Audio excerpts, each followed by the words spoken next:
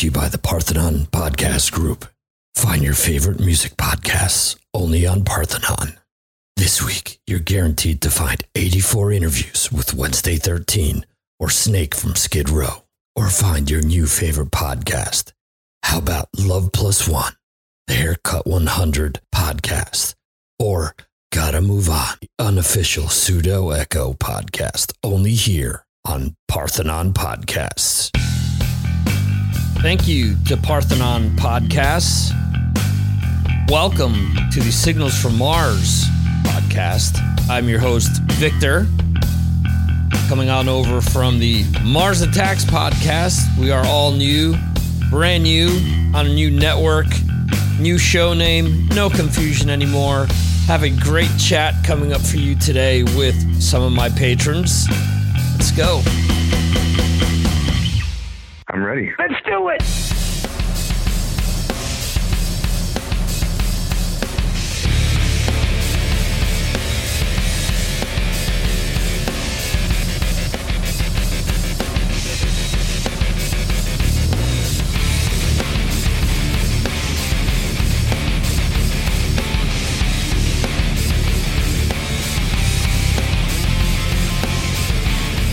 All right, episode 301. So we're continuing from the numeration, the numbers from the Mars Attacks podcast, because we've only really changed the name and, okay, so we've changed a few other things. But, yeah, so glad to have you guys here.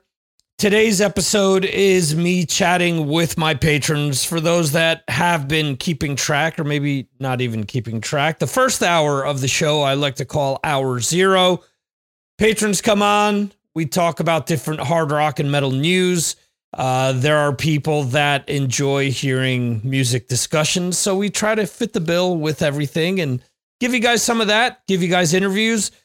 There are interviews coming up, which I hope that you guys will be excited to hear who I have on the show and what I have to offer. Now, I'm really going to try to up my game with everything and hope that you guys come along for the ride. In any event, today's episode, we're going to talk about my recent interview with Mr. Mark Strigl, SiriusXM personality, host of Talking Metal. I didn't say former there because maybe there's something in the works, but you're going to have to check out my Patreon podcast to hear all about it. The Victor M. Ruiz podcast exclusively on Patreon. The new Patreon address is patreon.com/Signals from Mars. So almost everything has changed over to that. All the old Mars Attack stuff is still there, but there's updated stuff with Signals from Mars now. So follow all that great stuff. Have Facebook, Twitter, Instagram, YouTube, Twitch, so on and so forth. Speaking of Twitch, we've started up doing Trivia Tuesday once again. That happens exclusively on Twitch. And the reason that it does, it's the only platform that allows me to provide you with an easy way to do multiple choice trivia, where all you got to do is tap on your screen or move your mouse over and click on the answer that you think is correct. And it's a lot of fun. Some swerves in there. Some people that are antsy and answer ahead of time, losing points, or winning big. Big risk, big reward, big loss. One of those deals. But yeah, it's a lot of fun. So that's Tuesdays on Twitch, 6 p.m. Eastern at the moment. We'll see how that progresses. I changed the times a few months back, only because it seemed like more people were coming in at that time. Then after I make the switch, a lot of the casuals started to drop off. So don't be a casual. Come in and be a diehard. Play, win prizes. So there you go. And what else? Yeah, so this show is a replay, the audio version of last Friday, October 7th, Hour 1, Signals from Mars live stream. And we basically talk about, like I said, the Mark Strigl interview. We talk about the change in direction with the show, some of the different things that I'm going to be doing as opposed to what I was doing in the past. I ask Is the world really clamoring for a Dave Mustaine, James Hetfield team up? We talk about that. We also talk about a hypothetical supergroup coming out of Big Four bands that would surround these two. And also we wrap things up with discussing Vivian Campbell and how the Dio camp, through the recent Dio biography, the movie and the book, how they're now downplaying what Vivian Campbell provided to the band. So, I mean, I don't know. At the end of the day, you have to think, letting personal feelings get between the music, what really took place, and, you know, is that what the fans want? You know, I understand that people want the dirt. They want, you know, as the Motley Crue book is aptly titled, but do we as fans want to hear Vivian and Wendy Dio continuously go back and forth, and at this point kind of beat a dead horse? So we talk all about that during the episode. If you want to become part of these episodes, at least the first hour, and the patron discussions that we do once a month, where we get together, vote on albums, vote on bands, vote on different things, and then discuss. If you guys want to be a part of that, just join Patreon. You can do so for as little as $2 a month and be part of all that great stuff. Real quickly, I do want to send a shout out to my patrons before we decide to, not decide, we have decided we're going to listen to last week's discussion. But yeah, let me just give a thanks to the patrons who help keep the lights on, per se, around here. So I want to welcome two new patrons. I want to welcome Chris Sinzak from the Decibel Geek podcast and Antoni Espin from over here in Spain. Thank you for coming aboard. Thank you for giving this show, or my Patreon page, a shot, is what I'm trying to get at. Also, want to send shout outs to all the other patrons: Gene Eugene DX, Anthony Mackie, Ed Ferguson, who's on this show, Johan, who's on this show, Metal Dan, Jose, who chimes in from 30,000 feet on his way to Chicago, who ran the Chicago Marathon, if I'm not mistaken. Correct me if I'm wrong on that. Congrats on doing that. We have from the Chris and Amanda show, Mr. Chris Vaglio. We have the metal dentist, Gabriel Ruiz.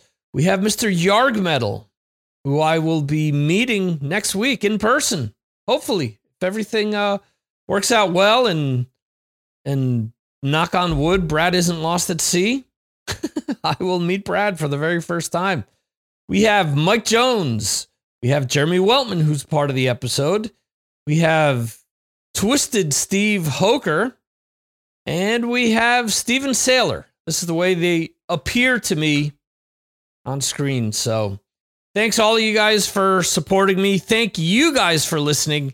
As I like to say, there's a million other shows you guys could be listening to, but you choose to listen to this show, and I greatly appreciate it. In any event, let's get on with the show.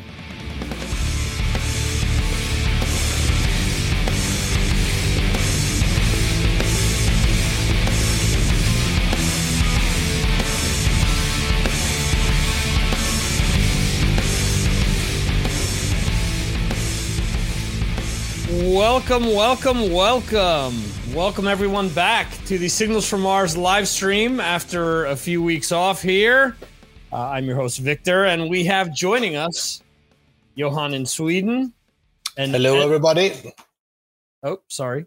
Hello, Johan. And we have Ed Ferguson joining us from the bourbon capital of the world, Kentucky. Good evening. Good evening, folks. And early, well, what would you consider it? Early afternoon for you? Afternoon? Late afternoon, early evening. Okay. Late evening for us. Time to start eating dinner. Yeah. So we got to put that aside and talk music first. Talk some music, talk some metal, talk some hard rock, talk some, in your case, some extreme metal, which is I always make sure to post the extreme stuff on Patreon because I know that Ed appreciates it. Johan also does. There's certain things that I post on there that's on the extreme side that you like as well. Absolutely. Yeah. So first off, I wanted to get you guys live reaction. Did you guys get a chance to listen to the interview I posted earlier this week with the one and only Mark Striegel? Yes. Absolutely. Yes. Yes. What did you guys think? Were you happy to hear Mark was back? Do you Ed? Do you follow him on Sirius at all? Are you not a Sirius subscriber? Yeah, I don't subscribe, so I don't hear that. I see him on his Facebook mostly. Right. I check in with him from time to time just to say hello, and he usually responds back and lets me know how he's doing. And sounded like he's pretty happy. Yeah. It's nice, anybody's going to be happier when they have some good work to do in their life. Absolutely. And especially when it's something that you enjoy doing. Yeah. He does. What he's doing right now, I used to dream of doing when I was a kid.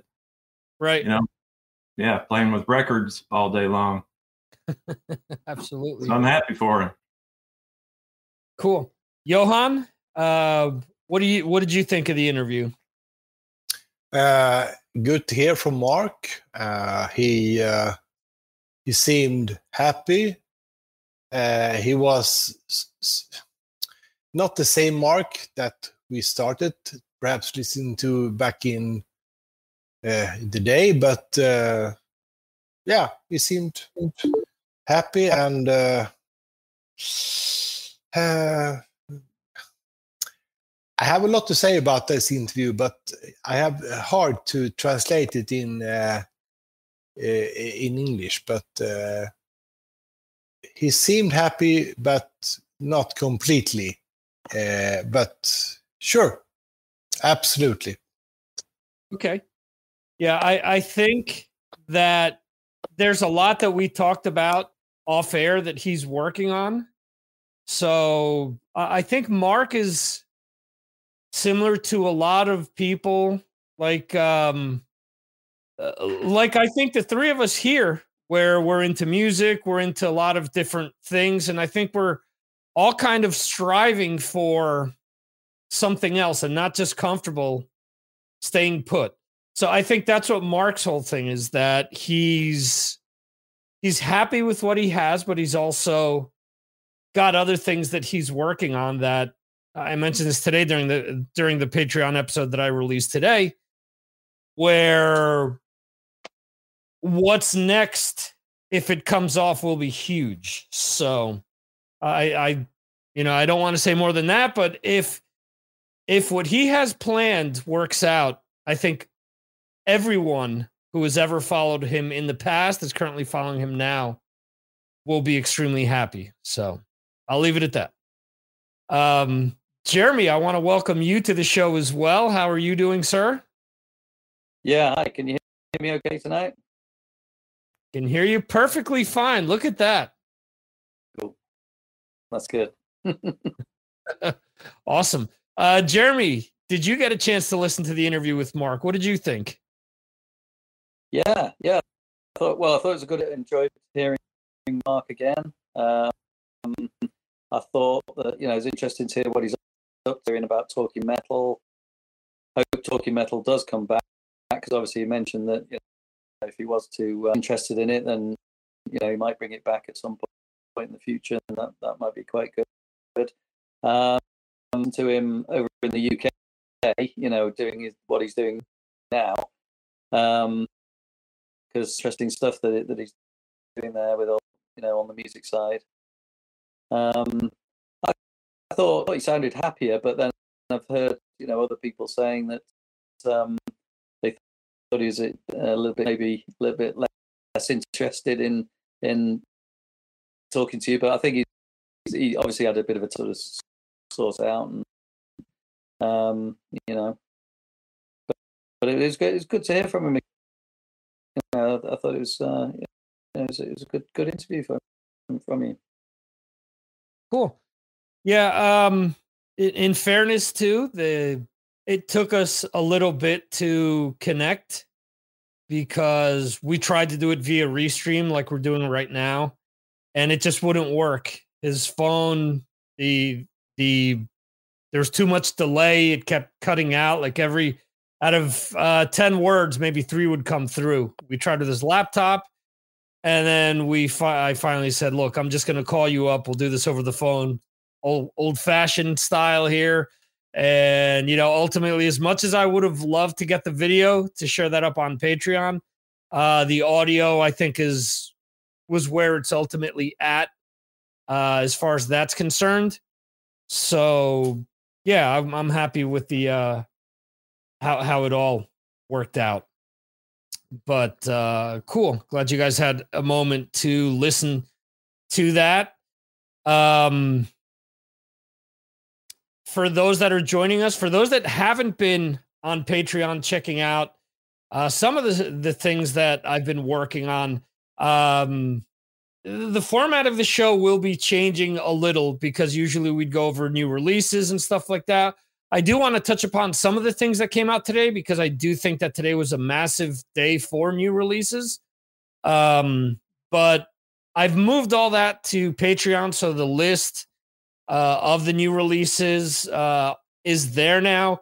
And as part of my Patreon exclusive podcast, I give reviews of various albums that come out. I try to do 4 each week and give like a brief rundown. So for today, I did discuss the new Cult album, Lamb of God, Bush, Wednesday 13, Ginger Wildheart and the Sinners, Lost Society, and the new Queensryche. So I did a fairly quick rundown of all of these, and the Queensryche is the one that really sticks out to me the most. The 3 songs that they released, I thought the first one was pretty good. The second song, Forest, which is the ballad, which is like sounds like them trying to do Pink Floyd to me, just kind of didn't speak to me. The third song had all these keyboards, and it was okay. I think I've kind of warmed up to that one. I've had the promo copy for the last few weeks, so I've been listening to this album quite a bit actually. And I'm happy that it's out today. I think that the album is their best since Empire. I do think that every album with Todd La Torre, they've kicked it up a notch and they've gotten better. And I do think that this one is a home run from top to bottom. Outside of that song, Forest, I think I like every other song on the album. So if you've ever been a Queensryche fan and don't have a hang up of certain members being there or not being there, I definitely think it's something to check out. So, has anyone checked out any of these albums that I mentioned? Ed, I know you were talking up the Lamb of God songs as I was posting them on Patreon. I don't know if you've had a chance to listen to that album today at all. Not today. I've been listening to it for a few weeks, the tracks that they've been releasing. And I think it's the best work I've heard them do. I've not been a huge fan of theirs. When I listen to their early records, I think the production kind of turns me off a bit, even though I can tell they're a talented band. But over the years, as they've been able to probably make more money and produce better sounding records, and of course their songwriting's gotten better over time. And I think it's all coming together for them on this record. It'll be a good jam this fall, I think. Yeah, I think that's a really fair assessment. And I've seen people post similar, saying that it's possibly their most cohesive album start to finish. And I don't disagree with that. I definitely think it's their best album since Wrath, probably, which is probably my favorite album by them. That's my understanding. Yeah. It's a similar deal. I think it's got the most amount of, and not to say that any of the albums are bad, it's just that really has like 5-6 songs that really stand out to me. I do think that Art Cruz brings a lot to the table here. by kind of touching on the legacy of the band without being Chris Adler behind the drums, because Chris Adler's a very busy drummer who fills every single note with something. I think Art in a lot of places is kind of playing in the groove, in the pocket, where he's letting like the guitars come through more and without feeling every single note coming through. I think that's helping propel the songs. And that's not to say that, Chris Adler's a bad drummer or anything like that. I just think that Art Cruz is bringing something different to the table while still playing within the band's wheelhouse. So I enjoy it. I think that I have to listen to it a few more times, but I do think that on the first listening to those singles, as you mentioned, I do think that it's quite possibly the strongest album top to bottom that the band has released. So I'm happy with it. Johan or Jeremy, have you guys listened to any of the new albums that have come out today? Johan, have you checked anything out? No, I'm sorry to say. No, I haven't. So back to Jeremy. So sorry. That's fine. That's fine. Jeremy? Checked out the Queen track, and I've checked out the Cult album, of course. I thought it was a really good album. I think it's gone back to the early days. The first couple of albums they ever did. So they got that sort of very gothic sound, to the album. I thought some of the tracks it was an album the more, I want to hear it again. I want to turn it up. I probably want to buy it on vinyl and play it properly. I think there's only about 8 tracks on it as well. So again, it was and they're fairly short, the 6 or 7 minutes, but I think most of them are around the 3-4 minute mark. So it's a action type of album. But I thought it was really stripped back and interesting in the guitar world. It was more that sort of, that stuff that you hear on an early Cult album. Yeah, I was impressed with it, really. Sounds like a band that's matured and really just wanted to go back and what they used to do. Yeah, interesting. 8 songs, 35 minutes. So I think that makes perfect sense. When we look back at, and I know Anthony Mackie's going to get a kick out of this, when we look back at Def Leppard's Diamond Star Halos, almost 80 minutes long, that dud. I think back at those early Van Halen albums where I could fit an entire album on side one of a cassette. If I was copying the album off of a friend, I would have 2 Van Halen albums on a cassette, one on each side. And sometimes that's all you need. At the end of the day, if an album has 5 to 6 good to great songs on it, it's a good album for me. So 8 songs, 35 minutes. That's all you need, in my opinion. Because again, a lot of these bands are going to go out and they're not going to play these songs. So what's the point? A Motley Crue, a Kiss nowadays, if you're only playing one new song, just record one song. That's it. Don't go out and do, like Def Leppard did, 74 minutes. And then you're playing 3 songs out of that. Well, just record those 3 songs. It just doesn't make a whole heck of a lot of sense to me. So, are there any other albums that are coming out that you guys are excited about? Next week we have new albums from Skid Row, Alter Bridge, Orianthi. There's Ogan, I think I always pronounced that incorrectly, comes out later this month, as does the Iron Allies album, which is Herman Frank and David Reese, who were in accept at various different points in time. New Devin Townsend, Dimmu Borgir also comes out later on this month. Therion. Anything stand out to you guys out of what I've mentioned, or anything else that you guys know that's coming out that you guys are excited about? Jeremy, anything that piques your interest?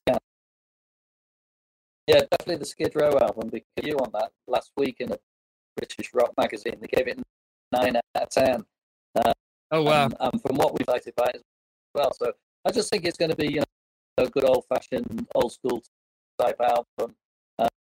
So listening to that one. Yeah, I will say that album was definitely recorded with the first 2 albums in mind. Right. So if you're a fan of the first 2 albums, I would say it's for you. But the one big caveat with that is I would say that you're missing that one big, huge, like, anthem. The album is good, top to bottom, but there's no what put those albums over the top. Youth Gone Wild, the song Slave to the Grind, even the ballads, things like that. There's a lot of stuff that that got those albums on radio or on MTV or things like that. And they're good albums. They're really good albums. They're great albums to a lot of people. And I think that if you enjoyed those first 2 albums, that you'll enjoy this new album as well. Real quickly here, want to say hello to Bill Elam, who checked in a few minutes ago. And yeah, it is not checking. It does not show up. It has you listed as Facebook user. So I'm glad that you clarified that for us.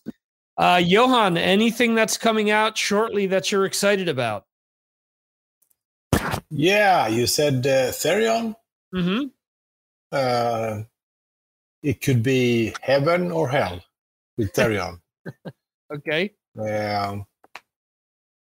Fantastic group. I love and I hate them, but they can make excellent music and they can make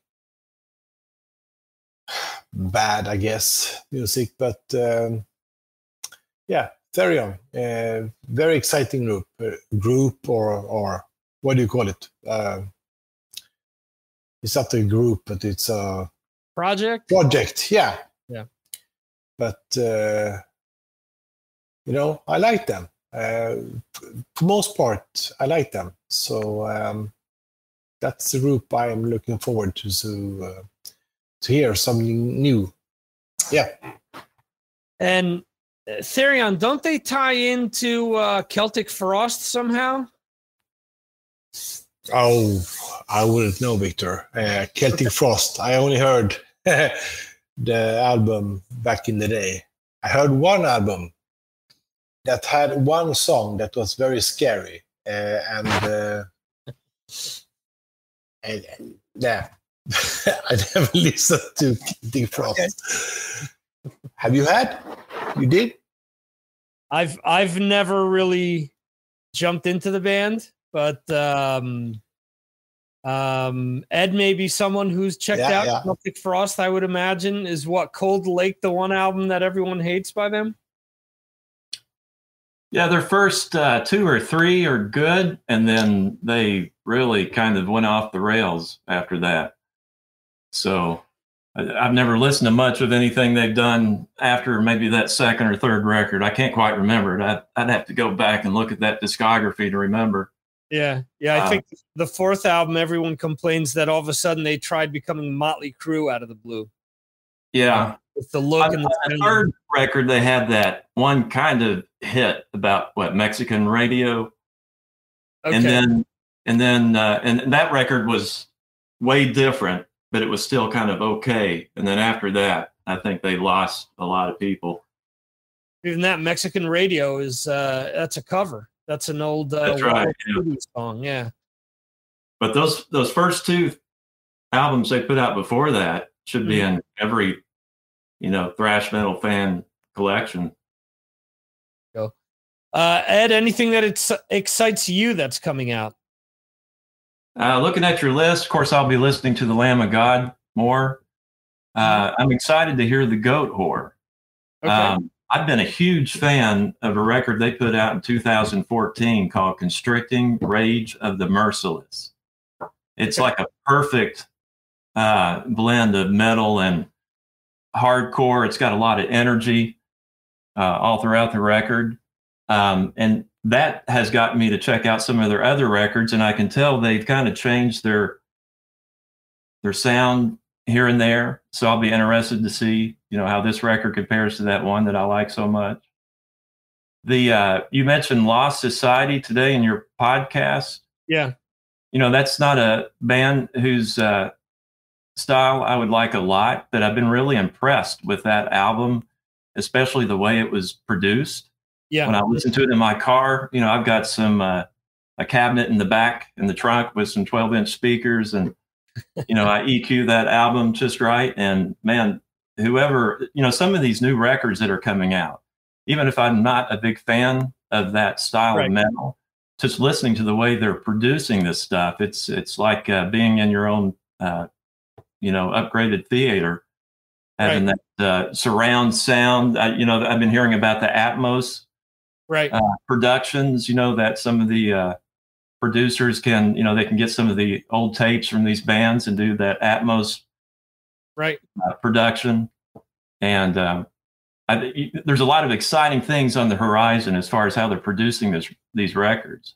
They're going to take them to a whole new level of fun, I think. Yeah. I know that they're releasing Creatures of the Night next month, and it's going to have Atmos remix of the album. Oh, that's going to be great. Yeah. So that should be cool. Anything else that I listed off that's coming out in the next few weeks that excites you? I can't quite remember. You've listed a few videos that I've enjoyed, and when I hear something I like that you posted, I put it in my iTunes library and listen to it throughout the week. Right. I'm still listening to the Megadeth pretty compulsively. Okay. That's a record that I'm having the urge to play over and over again, which is nice when that happens. I haven't felt like that about an album since 2018. So it's nice to have another record that every 2 or 3 days I feel like I have to play it again. Right. It's always fun. I'm still listening. Now you're cutting out, Jeremy. Oh. You said now you're still listening, and then it cut out. Now you're still listening to the Megadeth, I'm assuming is what you're saying? Yes. I really like it. It's really good album. Okay. So what do you guys think of Dave Mustaine mentioning about a week or two ago that he still wants to get together and record something with James Hetfield? His words were to the extent of, the world wants this. And I'm wondering if the world wants this more than Dave Mustaine in his own mind wants it, because it just seems to me like he's off his rocker. And I'm thinking, what do they record with Dave? Is it Lulu Part 2? Is it do they call it Moo Moo instead of Lulu?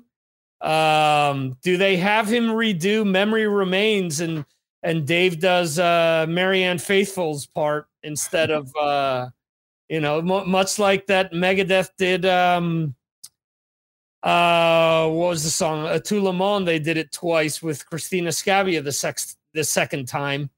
Do they redo Memory Remains with could you imagine Dave Mustaine handling Marianne Faithfull's parts? But anyway, that's out of me being a jerk with that. What do you guys think? Does the world really want a Dave Mustaine, James Hetfield collaboration? Johan, what do you think? I think yes. Why not? What's in there to lose?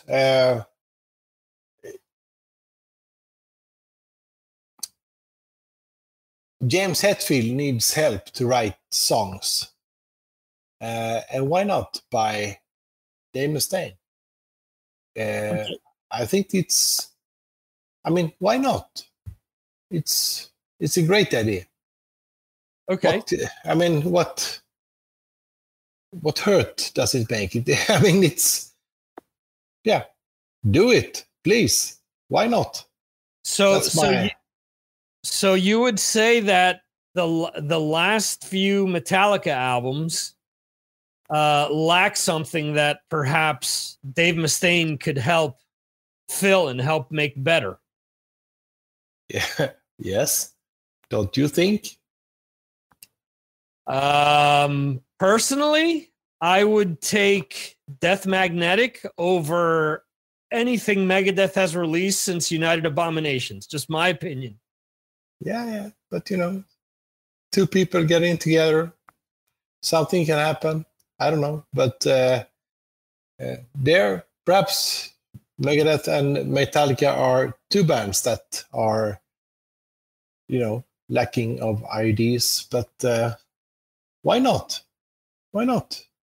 Okay, it could be good. It could be bad, but try. Why not? It's fun. Jeremy, that's why. Go ahead, Johan. Sorry, I cut you off. Okay, Jeremy, what do you think? Do you agree with Johan? Do they need one another to help revitalize or bring each other back to the forefront? I almost thought Johan's a sensible voice, but I don't at all. I just no reason for it. That neither. I can see what Johan's saying, that we could just get to hear something, but it's all going to end up in a fight on the floor, and who's going to that bit and and it's going to get very bloody, and it's going to it's all going to end into. I think they should just back off from it. They don't really need it. I mean, the new Megadeth album, I think the latest Metallica, it's not been the best that they've ever. I just don't. I'm not yearning to hear something new together. But like Johan came out, obviously I'll be interested to hear it. I don't think it's ever going to happen. Okay. Yeah, Jeremy, you keep cutting in and out there. I don't know what happened at the beginning. Your connection was brilliant, and then I'll come back. Yeah. Okay. Ed, what do you think? Do they need one another? Does the world need these two to pair up? And where would Lars fit into all this? Because let's not forget that outside of 2 songs, Lars has been involved, has had his fingerprints on every single Metallica song. I wonder that part too. They don't need each other, but if they could get along, I sure as heck would love to hear it if they make the right song. I mean, like a thrash metal song. If they give me, 90s era Metallica or Megadeth, then I'll be ticked off about it. Give me something that shows the world how badass you guys really are.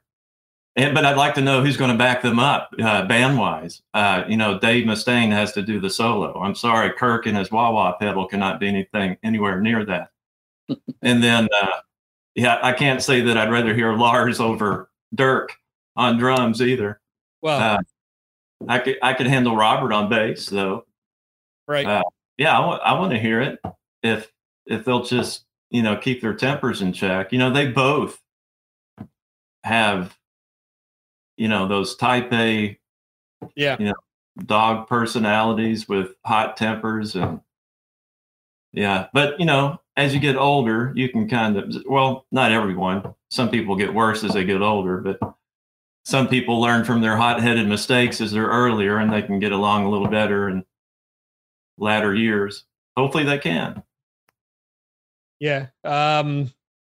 Just a quick hello here to Jose, who's flying out to Chicago and is listening to us at 30,000 feet.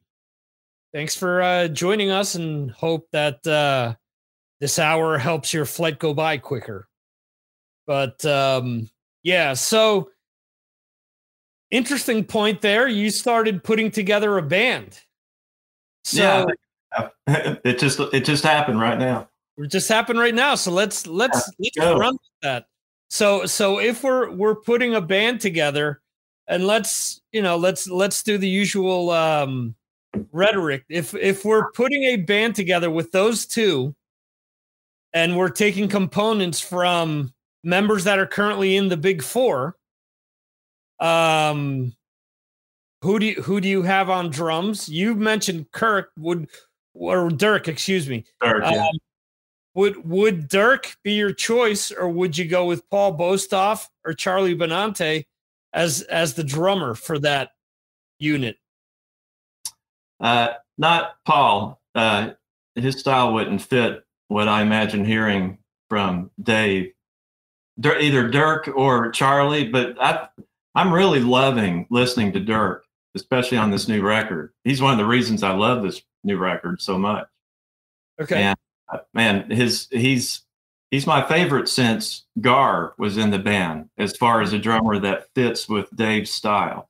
Right. That's who I'd want to hear.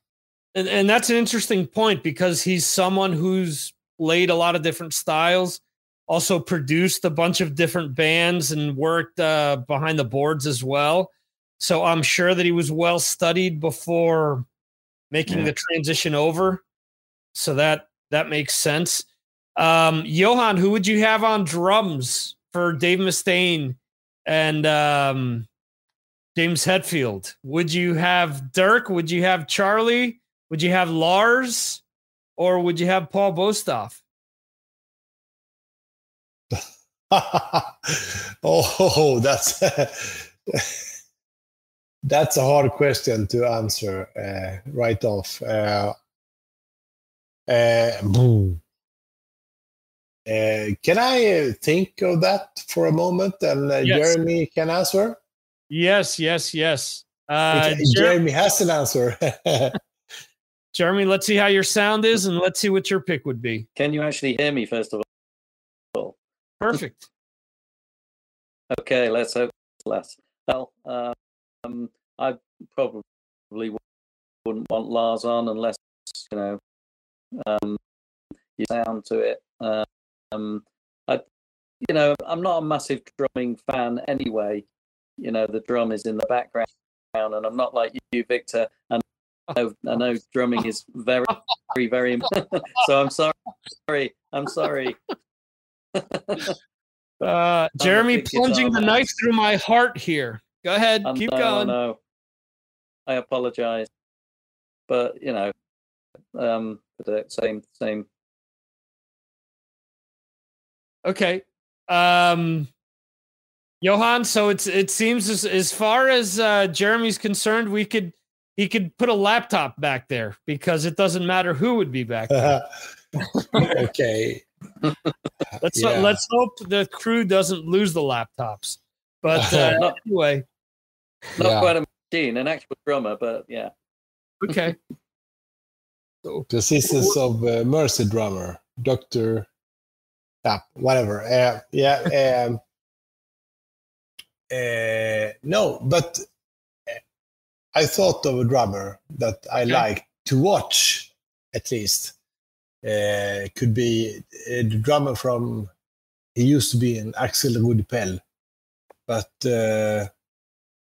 he's an American. What's his name? Bald guy with a mohawk. Mike Tirano. Tirano. Yeah, but we're going with Big Four drummers. You have to choose between those. Between Charlie, between Paul Bostoff. Charlie, absolutely, okay. Charlie. Yeah, okay. Absolutely, yeah. See, I thought I was easy with three choices, and then you're pulling an audible on us and pulling guys that out of other bands. It's fun to pull out. Yeah, sorry. Now, if you had said Dave Lombardo instead of Paul, then I might have chosen him. Which is why I wanted to make it hard on you. Yeah, I see what you did there. Yeah.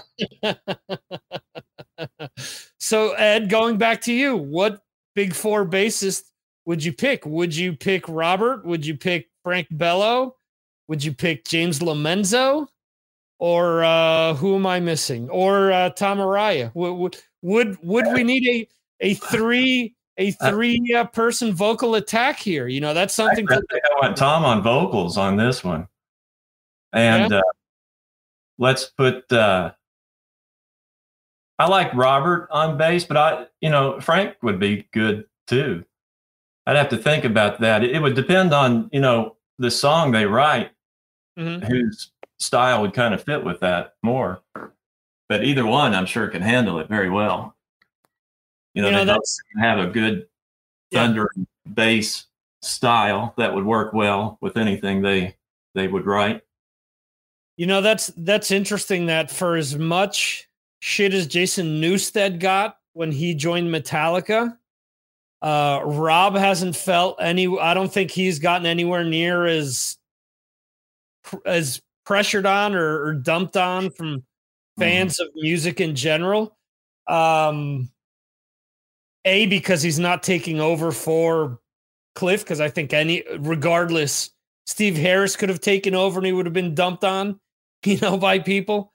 But I think Rob has that pedigree coming from Suicidal Tendencies, and a lot of people just seeing how well he plays the parts that I think people haven't had issues with it as a result. Now, had they have stuck with Bob Rock, that would have been a different story. Yeah. Talk about fish out of water. Robert's got the fundamentals from his roots. Yeah. Yeah. Yeah, that's totally true, because we've seen him. It's on tape, per se. Stuff he's done in Suicidal, stuff he did in Infectious Grooves. He can play a lot of different styles, much like what helped Cliff Burton become as great a bass player as he did, is that he wasn't into just hard rock and metal. He was into a lot of different things, which helped expand his playing so that it blew so many people away because of that, because he was able to bring something else to the table that, that a lot of his contemporaries weren't doing. And that's why I think he was able to leave a lot of these people in awe around him, because he wasn't just, the only thing I'm going to listen to is Maiden, Priest, and Diamond Head. He was listening to Parliament Funkadelic. He was listening to, Bootsy Collins and, George Clinton and other huge 70s bass players to help form, his style. So that what you're saying to me makes sense. Jeremy, for you, what bass player do you go with? You go with Frank Bello, you go with Tom Araya, or do you go, James Lomenzo or Robert Trujillo for this super group? So we can't pick Brad Dahl. No, we can't pick Brad Dahl. Oh, what a shame. Because he would have been my top man. Definitely Robert, because I've seen him live quite a few times. And I always quite enjoy stage as well as his playing ability. I just think he'd knit into that kind of band. I'm sure some of the others would. He's just my favourite to watch, so that's okay. Johan, out of those four guys, we're not looking at Pino Palladino or anyone like that outside of the Big Four band. So which one of those four would you pick? As a bass player? Bass player, yeah. For that band. So in your opinion, Frank Bello, okay. Yeah. All right. There you go. So a bunch of interesting mixes. This for me would be very hard as well, because the Robert and Frank thing, I think either one, there's no wrong decision. Maybe Frank, because he's bringing more vocals along to the whole thing, and it would be an interesting mix there. Charlie would obviously be my drummer. So, yeah, cool. See? So we started, how did we get here? But, interesting conversation nonetheless. I'm surprised that after those big four shows that they didn't do anything like that they didn't, even if it was just for like an EP, like a one-off song where all of them were, contributing somehow and doing a song with, members of all the bands and maybe having, multiple songs so that they could have everyone in every band appears on one of the songs. 4 tracks, different bass player on each, different lead guitarist on each, different rhythm vocalist on another, different drummer. Would fans of thrash metal have bought into that, or do you think that that's too much of a I don't know, just the word that I'm looking for escapes me, but like a fad. I don't know. Would people just think, this is just a throwaway thing? I don't really care about it. Ed, do you think people would care about something like that? That's a good question. They might for a brief moment, but it probably wouldn't be lasting. Yeah. Right. It'd just be something you kind of remember back on from time to time. Right. They remember that time when they did this or that. But yeah, I don't know. Yeah, but you're right. You don't really see that much of that kind of thing, at least among that generation of bands. I think you see it a lot more now as you got a gluttony of bands out there and they're all trying to market themselves. And so right. You do see a lot more song titles that say featuring so-and-so on the track, from another band. But not so much in the bands that we've grown up listening to. Yeah, and that's funny because I think the first band, at least metal-wise, that I remember doing that was Sepultura, who way back when had like Jello Biafra on the Arise album. They did Biotech is Godzilla, which is an old Dead Kennedy song. And I think they were probably the first band, at least the first that I remember, to do something like that. Without obviously counting Stars, where Dio tried to do the metal, We Are the World type thing. But really, I think you're right, where they're having, when the 90s came about, I think people were more open to it, but maybe because other genres of music were doing that. You look at hip hop and rap. I mean, I think since the 80s they were doing that, where they would have like another like guest artist come on and just rap a few lines away in a track, and there you go, featuring, as you said, LL Cool J or featuring whoever. I think metal took a little bit longer to kind of adapt, and yeah, I mean, outside of Metallica's really only done it with what, Marianne Faithfull? Well, and I guess on the Garage Inc. they did Tuesdays Gone with like 8 different people, but that was because the original Skynyrd track was kind of like that as well, so that kind of made sense. Johan, do you think if a hypothetical band like that would get together, would people care, or would it only be a novelty? There's the word I was looking for. Would it be something that people would listen to once and say, okay, that's cool, but I'm going to get back to listening to, the usual stuff that I listen to?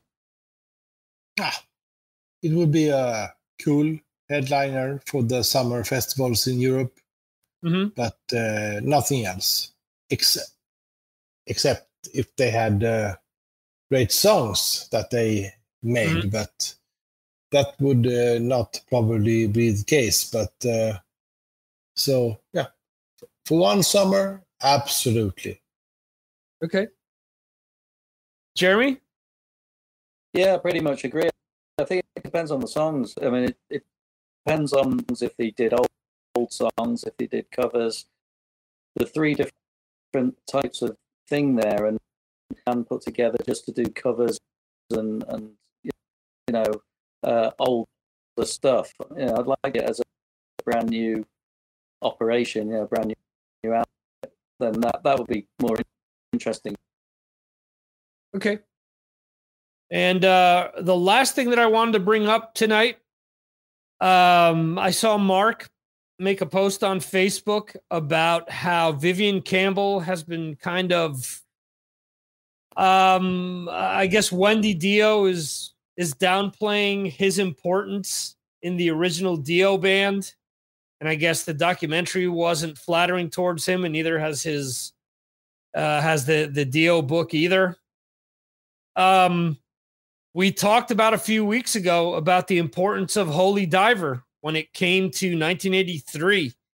And I mentioned this on that post, that to me, those first two Dio albums are head and shoulders above everything else that he did in his catalog. I mean, those to me are up there with what he did in Sabbath and some of the stronger Rainbow stuff. Without those two albums, I don't think that we hold Dio in the same esteem as we would have had he have just dropped off with, Mob Rules, let's say. So as much as I bitch about Def Leppard, as much as I bitch about Vivian Campbell, I personally think that they're really not being fair to him and to fans in general to try to rewrite history and try to make it out that he wasn't as important in that original band as some of the other people. I mean, again, yes, Ronnie's very important, but Jimmy Bain had a lot to do with that songwriting. Vinny Appice had a lot to do, sorry, Jeremy, with the drummer. Vinny Appice, his playing had a lot to do with the feel on a lot of those songs. And Vivian, being the guitar gunslinger that he was back in the day, made sure that those Dio albums competed with the Ozzy albums, competed with the Van Halen albums, competed with, any other band that had a hot shot lead guitarist. I think that Vivian, at that point in time, you could walk into, a room and start talking about important guitarists or your favorite guitars, and Vivian would come up. If you had 20 people and we're going by the bands of that era, I think that out of 20 people, more than one of those people would bring Vivian up as being one of the more important guitarists to that point in time. So Johan is shaking yes. Do you think that it's fair that that now they're trying to make it as if Vivian wasn't as important to that original band and to those original few albums? If I can understand you correctly, I mean, Dio was a lot bigger here than Van Halen was. Right. So, I mean, Vivian Campbell is, it's for me, and I think for people in my age and musical interest, I don't think anyone has any doubts about his. It's so hard, but he's so important. He's one of the best, absolutely. Vivian Campbell is. I don't see the doubt here. Did they have a doubt about him? Yeah. Yeah. The whole thing that's coming out is that Wendy Dio is downplaying how important he was in the beginning. Yeah. And his tone in the first two albums are that's why did you say that? It's a shame. It's right. Yeah. No, it's terrible to say that. He's for me, he's one of the biggest guitar heroes in the 80s. Absolutely. Fantastic. Yeah. Jeremy, what do you think?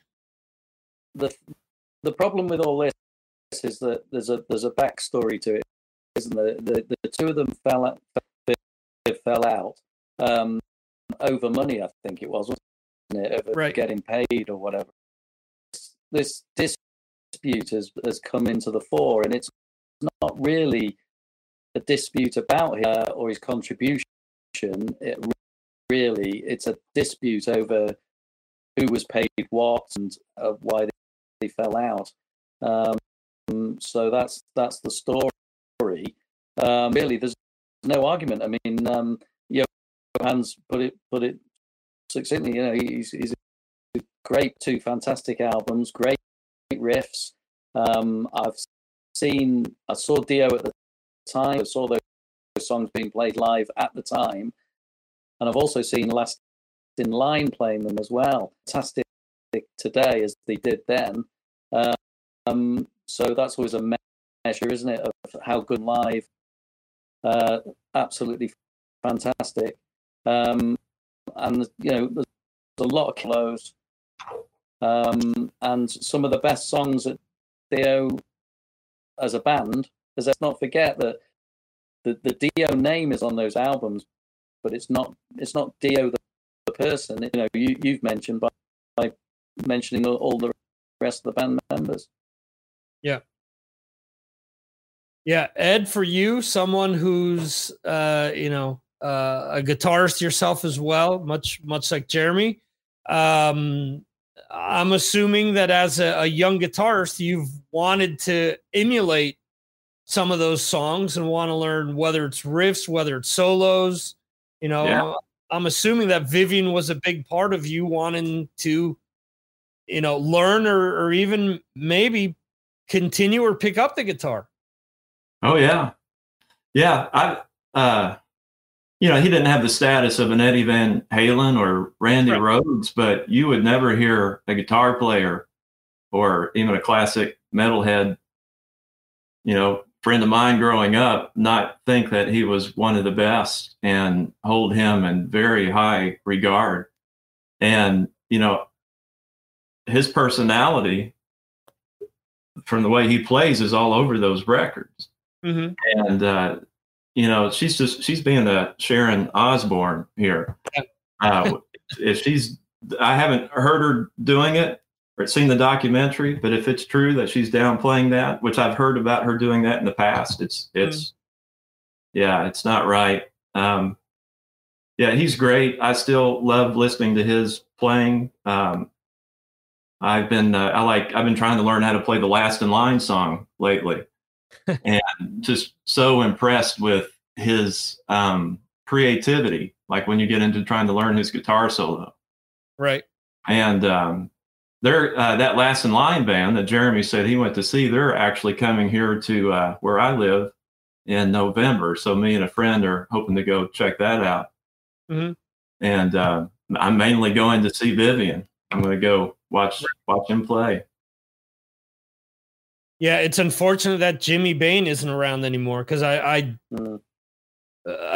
think that first Last in Line album is so much better than the second one because Jimmy had, if nothing else outside of his bass playing, he was just a great composer. He helped write so many great songs for Rainbow, for Dio, and for others along the way. And some of the lyrics he wrote as well, because again, yes, Ronnie was the main lyricist, but Jimmy helped write some of those lyrics as well. So sometimes you just need that guy to add a little salt and pepper to that recipe to just take that recipe to the next level. It isn't always just about, that piece of meat. It also has to do with how you season it. So I'm trying to get some food references in there for Johan. But it's a shame. And to me, look, I love the stuff he did in Sabbath. I love those first two albums. Vivian played on the third one, which I don't think is as strong as the first two.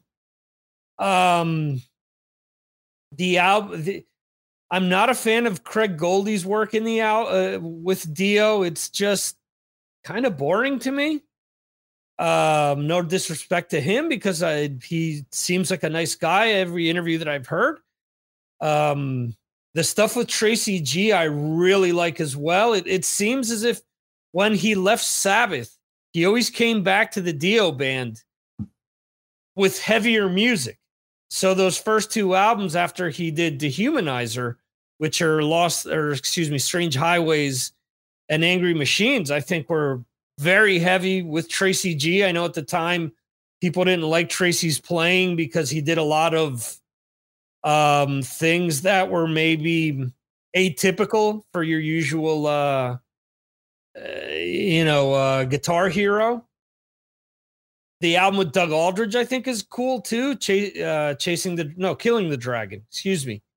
But again, I mean, I heard on Decibel Geek a few weeks ago where they asked, who would put out a better catalog, whether it was Dio or Ozzy.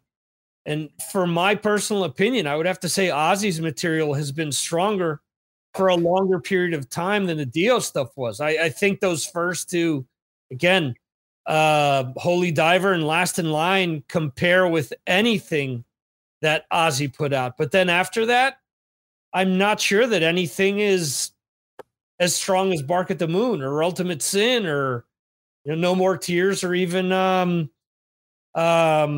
Rest for the Wicked. I'm not sure that I would compare any of the other Dio stuff as strong as it was to some of that Ozzy stuff. So, and a lot of that again has to do with Vivian. So Dio should have tried to get Jake E. Lee when Sharon got rid of him. He would have been a good follow-up to Vivian. Yeah, there were rumors. I remember that that they had looked into something like that. Did they really? I've never heard that. Yeah, I may be mixing it up, or maybe it was Ozzy trying to get Vivian, or it was one or the other. I don't remember. But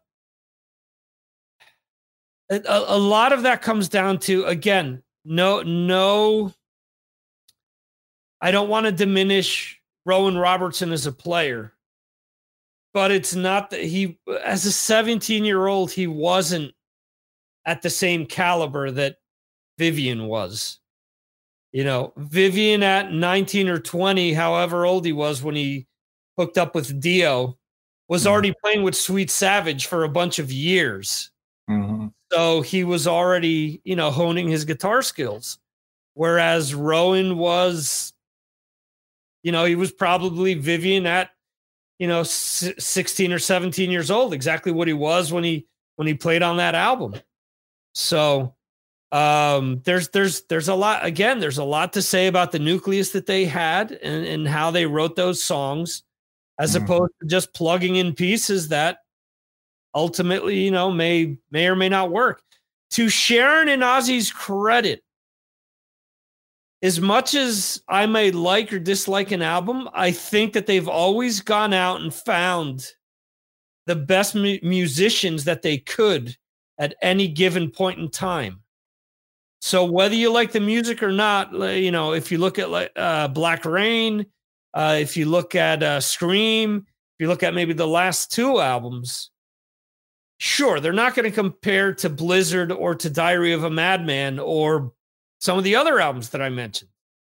But it isn't as if it isn't like David Lee Roth, who all of a sudden decided that he was bringing in a guy that he used to jam with back in high school to record an album, which is what he did for Your Filthy Little Mouth. And it's, okay, Steve Vai, Jason Becker, No Name.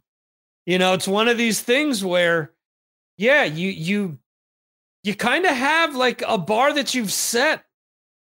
And unfortunately, yeah, I get it. The novelty, again, we're going with a 17-year-old with a Rowan Robertson, but he didn't have the chops at that time. Rowan's a ridiculous player, but at that time, I don't think, it was the right fit personally. The album isn't bad, but I think once you got the Strange Highways, you got a Tracy G who had been playing in LA for the longest time, played on that World War III debut album. And it's a different ballgame because he's writing with someone who was a big-time guitarist or a bigger guitarist anyway. I don't know. This conversation could go on for hours and hours. But anyway, I do want to wrap things up now. Jeremy, any parting words?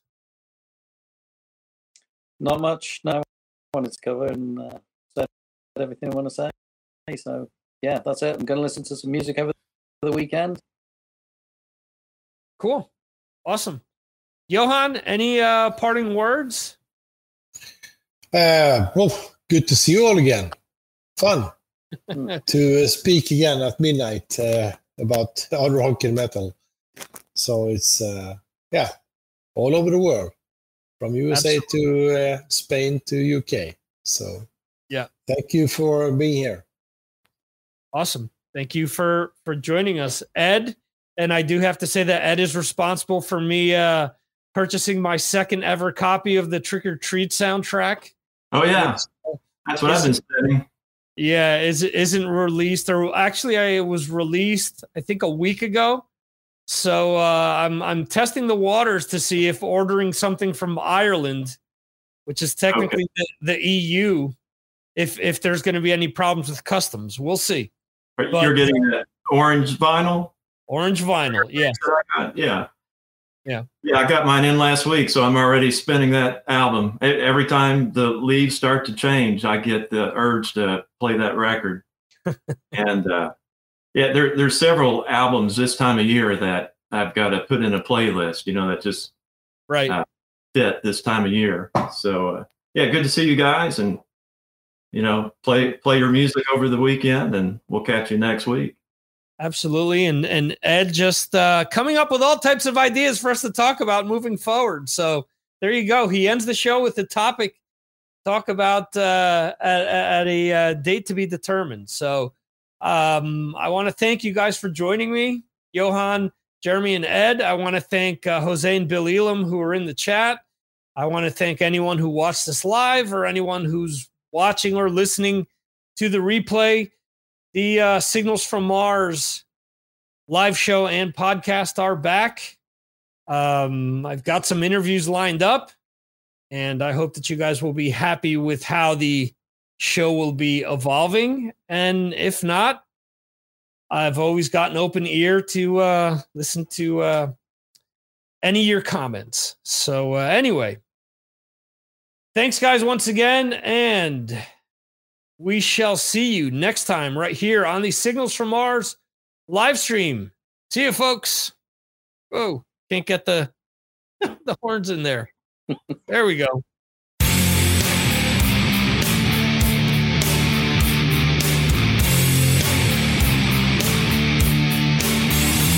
Thank you for listening to the Signals from Mars podcast. You can subscribe to the show on all your favorite podcast platforms like Apple Podcasts, Spotify, Google Podcasts, Amazon, and more. Go to signalsfrommars.com for more information. This concludes our show.